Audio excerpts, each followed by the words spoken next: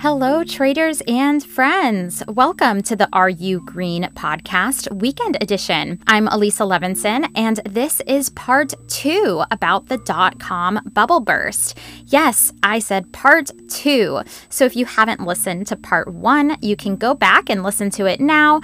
It's just a few episodes ago. It should be right there wherever you listen to your podcasts. And it's called Weekend Edition, What Caused the Dot-Com Bubble. I'm excited to continue to share my economics nerdum with you all. We have 5 economic stages of what defines a bubble. The definition is in part 1, and that's where we saw stage 1 displacement, stage 2 the boom, and stage 3 euphoria. Today we're going to go over the last 2 stages of the bubble, why and how the bubble burst. We're going to look at a couple of companies, most notably Mark Cuban. And finally, we're going to review what to look for in new IPOs. I've got a 3-step checklist for you, and how to be aware of another bubble forming and protect yourself as an individual investor. So let's get right to it. It's 1999. In February 1999, President Bill Clinton was acquitted from his impeachment trial, so that's where we are in history. He is still president at this time. As the personal computer is continuing to become more and more popular, these dot-com companies are still continuing to grow way beyond their actual value. In March 1999, the Dow Jones Industrial Average was over 10,000 for the first time. To give you some context, in 1993, where we started in part 1 at the beginning of the bubble, the average for the Dow Industrial was 3,524, and in 1999, it was 10,481. That's over 195% gain in just 6 years. To look at now, the last 6 years currently, which, by the way, we've had a great economic growth. From 2014 to 2020, it rose a little above 60%. So thinking about 195%, that's just insane growth. An unprecedented amount of personal investing occurred during this boom, and there are plenty of stories of people quitting their full-time jobs to trade on the financial market. It's kind of interesting as day trading and trading nowadays with new brokers like Robinhood has created another new generation of traders. Anyways, last episode, we talked about some of these insane IPOs, and Broadcast.com was no different. In 1998, it rose over 250% that day it went public. The company had lost $16 million in 1998, and yet now it had an evaluation of $1 billion. In April 1st, 1999, an offer came from Yahoo to buy the stock, and that was finalized in July 1999. Mark Cuban, along with his other partners, sold Broadcast.com for $5.7 billion. The timing was incredible, and Mark saw the writing on the wall because his evaluation and Yahoo's evaluation was crazy at the time. Unfortunately, Mark's agreement with Yahoo and security rules prohibited any short dealing by an insider who suspects the stock will drop. So what could he do to protect his investment? Because now he had billions of dollars in a company that he was pretty sure was going to be dropping. Typically, in an acquisition, no such short bets or anything like that directly against the stock or sales are allowed for months and months. And in his case, he had a lockup of 3 years. So he had to find another solution.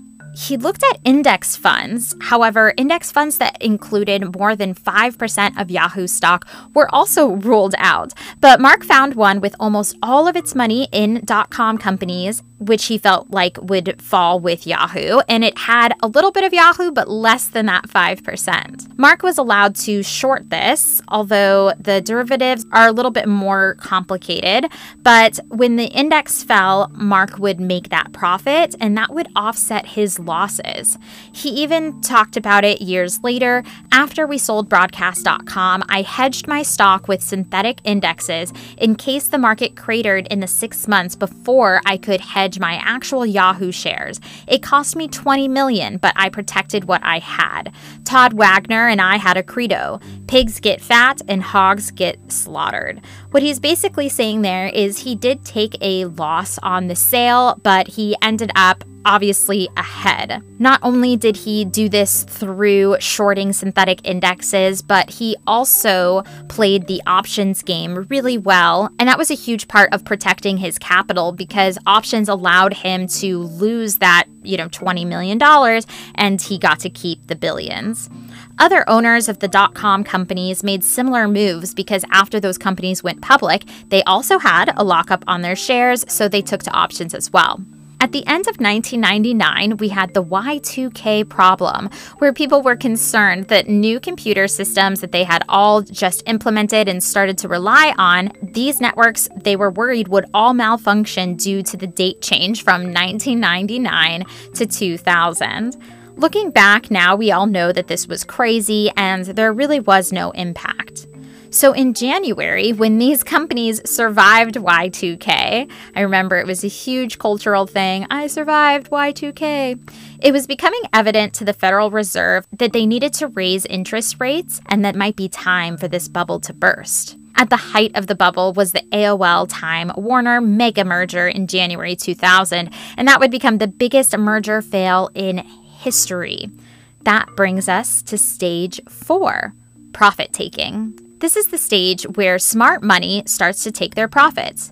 Smart money is a term that refers to the capital that is controlled by institutional investors, market mavens, central banks, funds, and other financial professionals. These professionals started to see the same signs as the Federal Reserve, and they know that interest rates are going to be raised, so they start to sell and take their profits. And in February 2000, the Fed made the official announcement that they would be raising interest rates, and in March 2000, the Nasdaq hit a peak. At that point, the next few events were critical. First, on March 13th, 2000, Japan had officially entered a recession. This triggered a global sell-off, and that really hit the tech stocks more than anything else. And these internet companies, meanwhile, were only spending the money they had and not making any profits. The companies themselves were made up mostly of debt. And with these interest rates rising, how could they afford not to go into bankruptcy?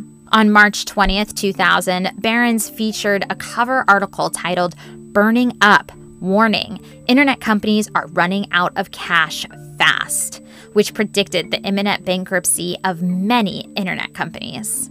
And then interest rates went up, and we can finally enter stage 5. Panic! This can happen with a minor event, and it causes a rapid escalation of investors who are overwhelmed with supply. And since there's no demand, the price just continues to drop, and then they continue to try to liquidate as soon as possible. We saw this in April when the Nasdaq fell 25% in 1 week. And by November 2000, we saw some of these companies start to go out of business completely, like Pets.com. Remember that sock puppet advertisement? Of course you do, because they blasted the advertisement everywhere when the company really had nothing else going for it. Only 9 months after their IPO, they were completely out of business. By this time, most internet stocks had declined in value by 75% from their highs. This wiped out $1.75 trillion in value from the market. It's huge. This only continued as more companies went bankrupt or were investigated for fraud or accounting scandals like the Enron scandal in October 2001. And then, of course, September 11th, 2001, and it was officially a crash.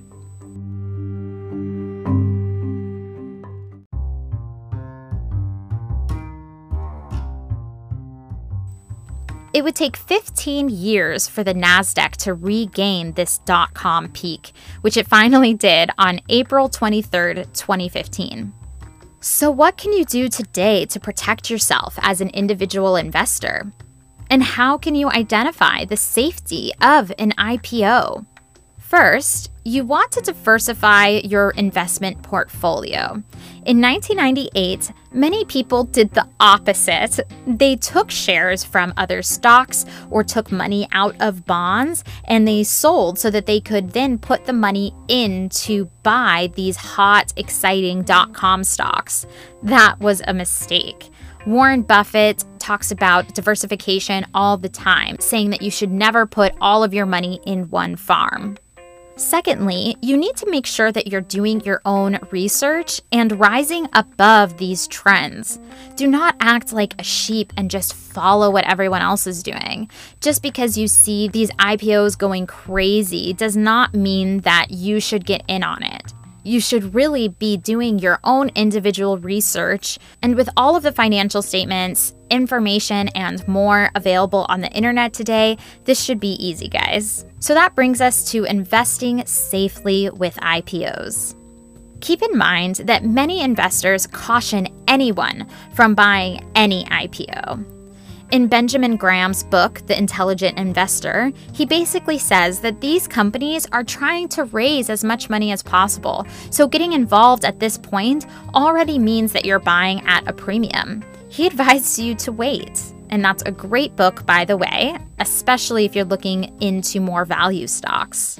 And that relates to my first IPO tip. I've got 3 for you guys.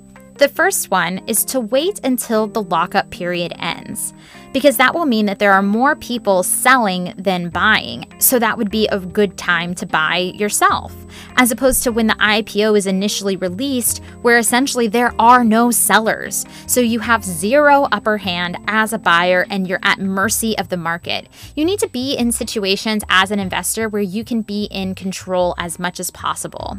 The second is to look into the company's business model. How are they going to be profitable? And what is that business model dependent on? For example, DoorDash, that's DASH, that IPO has been very popular.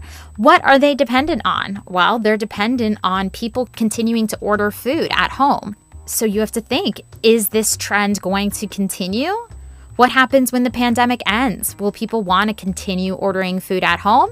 Some people are arguing yes, because now they understand the technology, they understand the ease. Some people who get delivery, it takes forever. There's tons of fees attached. It's way too expensive. The food comes, it's all mushed up, and they're just dying to go back into those restaurants.